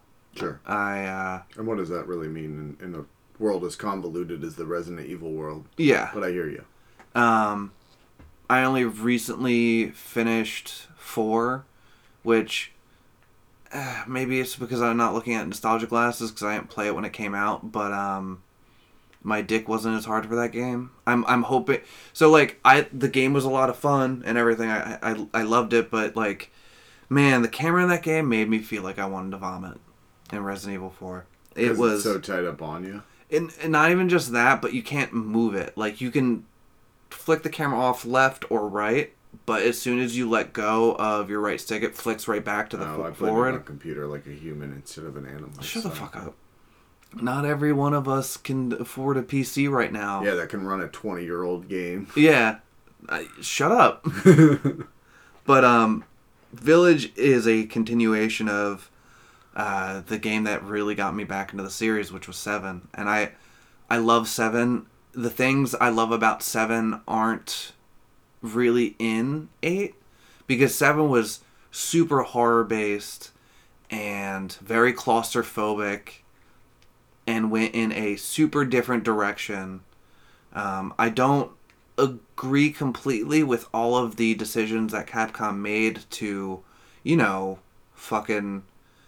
They were like, oh, people told us the last one was too scary, so we wanted to make this one less scary. And it's like, shut up, Capcom. What are you talking about? No, nobody told you that. Who told you that? Nobody told you that. Shut up. But I really loved it. My only real gripe with it is that I wish it were longer. I wish that because the whole game's broken up into, the 4 areas of the main bad guys, and I wish you got to spend more time in those areas, because it's just like each of those areas could have been a full Resident Evil game, and obviously they're not going to do that. And there is that trope I do love about Resident Evil where you're stuck in one place for the most part, outside of the later games. But the first 3 for the most part, you're stuck in one place. Yeah. And you have to get very familiar. And I mean my favorite ones of the series is probably the remake of 2. Because that game is gorgeous and it plays really, really nice. Yeah. But you learn, it's almost like a Metroidvania. You get so used to the area. Yeah, it the back of your hand, so you can run in, optimal pass and everything. And they're games that are built for speedrunning almost, because you do get rewards for beating the games quicker, certain items and stuff, or more points or whatever. This one works on a point system instead of just unlocking certain things like in 7. But I loved it, and I thought it was a really nice way to continue the Ethan Winters story. I know a lot of people hate on Ethan Winters because he's Mr. Dumb Guy Everyman. Sure. But that kind of especially if you look at the later games 5 and 6, even 4, where it's just super international bio weapon hunters where fucking Chris Redfield is punching boulders and shit, They get into the real ridiculous shit. It was nice once again to have someone look at something that's off the wall, insane, horrifying, and go, what the fuck? Yeah. Yeah, I think that the thing that's sort of unique about all the Resident Evil games is while they have, the trappings of horror, they rarely reach that level. Especially, I would say that when the original games came out, they had it because there was the claustrophobia of the single environments and things like that, and then plus the extreme difficulty of moving your characters around and trying to get them to not die. Fixed camera angle. Yeah, and all those kinds of things, which, I mean, you play it today and you're like, okay, this is an antiquated way to do things. As a kid, it was fine. It was what we had. But as things have gone on, and even the original dubs are quite silly, but there was a seriousness even when it was campy, and part of that was based on the way that game mechanics had to make things more silly than they would have been. I've got a grenade launcher, but I can only open a door if I have a spade key. What the fuck is this? But all that being said, as it became more sort of anime or whatever, it's this is a fun camp thing in a horror world rather than a real horror story. And I think it goes to, there are very few real horror stories told that are told effectively, if even told at all. I mean, there's a lot of jump scare games, but those aren't stories. Amnesia is one of the few where it's a true horror story, and it's a terrifying game to play. And parts of it, when you can psychologically walk yourself out of the fear of and kind of focus on the way the game mechanics work, it can take out some of that. But there aren't many games that do that, and it's was, to my surprise, that Resident Evil 7 had legitimately tense moments in that first playthrough. Ooh, especially when you're first getting chased down the hallways of the house by the old man and you're just unarmed and terrified. And dude, when you first get into the house, very beginning of the game, oh yeah, oof, man. Yeah, big spooks. And then of course, but they lose it. Capcom, I guess my point is, like, between the language barriers and the game design things, it's, if you came into it hoping for a perfect horror experience, it is not. But if you want, like, a game that starts horror and then turns into a Resident Evil game, it is. Well, I mean, my thing is, like, I think most video games are... it's inherently harder to be spooky because you're in control. And like you said, like, yeah, there's a lot of jump scare games. I've played the Outlast games as well. And while they have, like, some, like, legitimately spooky stuff, you know, it's one of those things where part of the spookiness of the Outlast games is that you can't brandish a weapon. Yeah. And 7 did have that point where you're exploring the house and you have no idea what's going to be around any corner, and there is true tension and dread, even though you have a fucking grenade launcher. Right. You know what I mean? And yeah, 7 ended up devolving a bit because you run into the molded and you just see them again and again. And that was my biggest issue with 7, is the sameness of the enemies at that point, because they're all just the molded. And they're all, like, slightly different. They're not that much different, which, from a story beat, makes sense. 8 Village, I can definitely tell you, has a... I mean, like, there's really 4 or 5 different types of enemies. But I like the writing of the characters, the I guess the lords, the 4 lords, was really good. The merchant that you run into, whose name is escaping me, the Duke, was really great. Lady Domasque, Big Mommy Milkers. Yeah, man. That, whew, That and whole her meme gothy storm. blonde daughters. Yeah, that meme storm was one of the best parts of the year. They weren't wrong, man. Yeah. They were not wrong. But I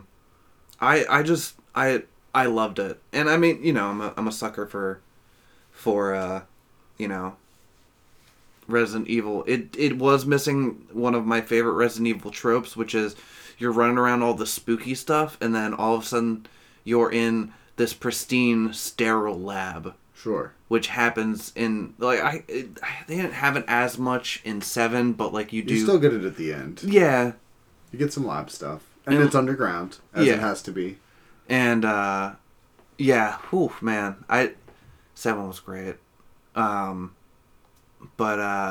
yeah, I really, really liked 8. It just felt good to play. Sure. And it's one you can really, really push through. And there is one part of the game that is legitimately terrifying. And, you know, slight spoiler, you know, skip ahead a couple seconds if you want to hear it, but I guess part of the reason it's truly terrifying is because they take away your weapons, but the atmosphere of that one part and the way it's put forth is, like, one of the more scary things I've ever done in a game. And it's really well done. I just want them to... Every time I beat a newer Resident Evil, I'm like, okay, give Daddy more. Daddy wants more. I want more. You know, hopefully...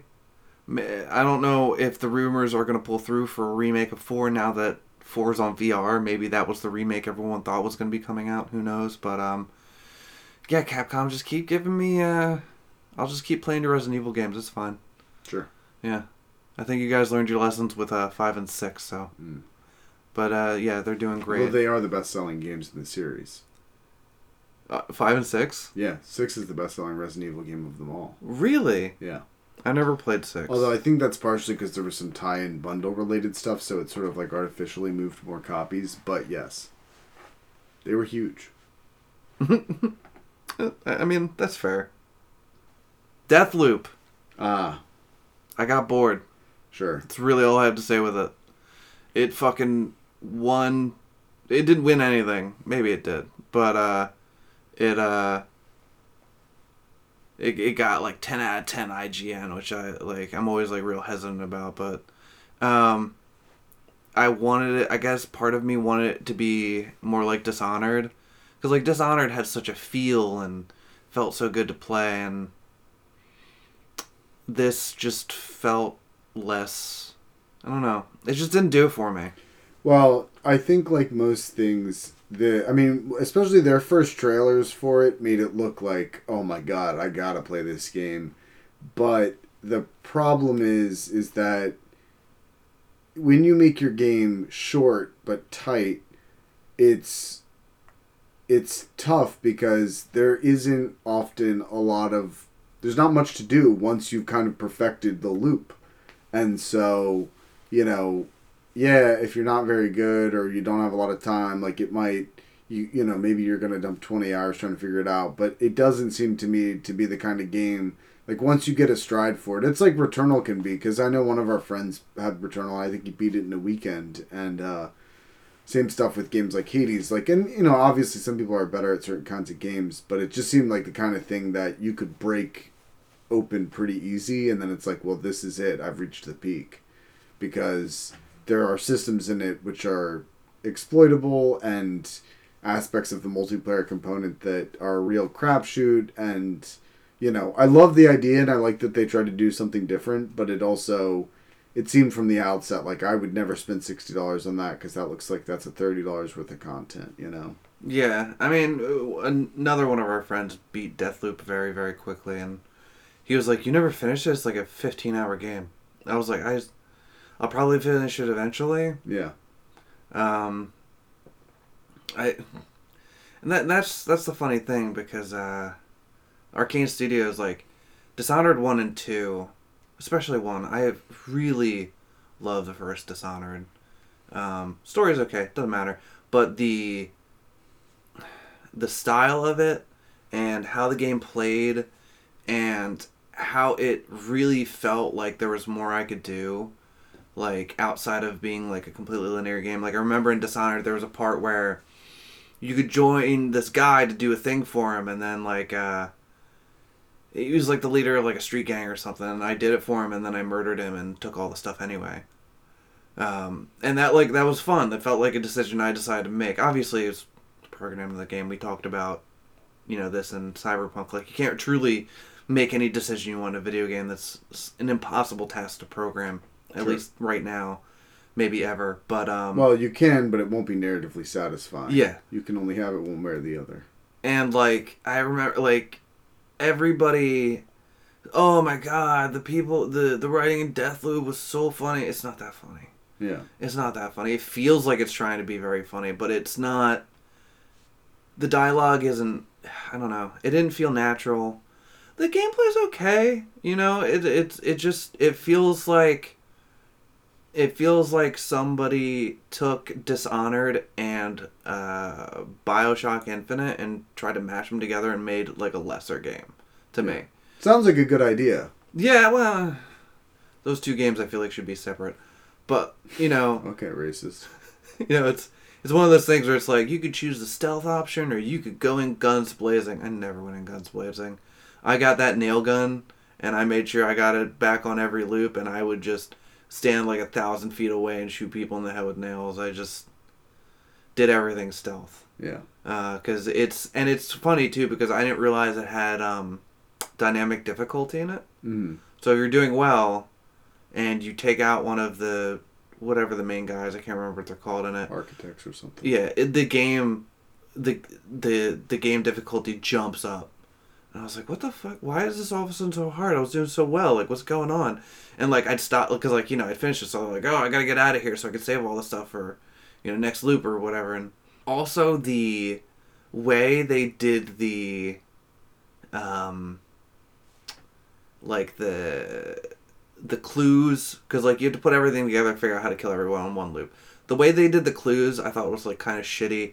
I thought it was going to be more like, like, oh, I overheard this thing, so I got to put together. They kind of spoon it to you, or spoon feed it to you. I like spoon it though. It's like, guys, which like I get, but also like I'm an adult. Like, come on, this is obviously not a baby's game. Like, yeah, I can figure it out. One of my biggest gripes, which I don't understand why they did it like this, the screen, like your in between mission screen, feels like a lobby screen for an online multiplayer game. Yeah. Which is crazy to me because like I don't understand why, like, choosing my loadout, like why, like he's got a hideout. He has a hideout. Why can't I just be in my hideout? Yeah. Why why is this got to be this screen? Like, I don't understand. It breaks the immersion pretty hard. So, I mean, you know, it's okay. It's not a bad game in any sense. It's just, you know, it's definitely not a fucking 10 out of 10, I can tell you that. Sure. And the only other game that I've played this year is Pokemon Brilliant Diamond and Shining Pearl. And it's Pokemon. I love it. It's just a remake of Diamond and Pearl. And it's Pokemon. There's not much to say. Okay. I like it better than Sword and Shield. It's Pokemon. You know what you're getting. You're a fucking weeb. You're a fucking weeb. Yeah, okay. So I guess then we'll just wrap up. I'll briefly talk about... It's a 2020 game, but I played it in 2021, so that's more important. And it's Demon's Souls. That's right, bitch. The old game, back from the grave, with the sick-ass remake by Bluepoint. And I played a little bit at your house after you got it last in 2020, and I had seen when they first dropped the PS5 and were showing, like, you go to your bonfire, then you, or the, whatever the fuck they're called, Archstone or whatever.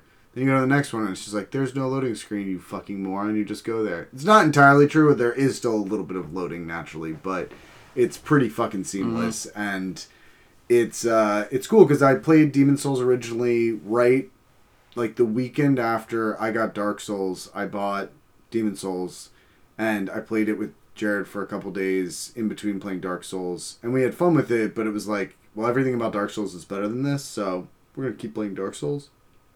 Plus we could play Dark Souls together.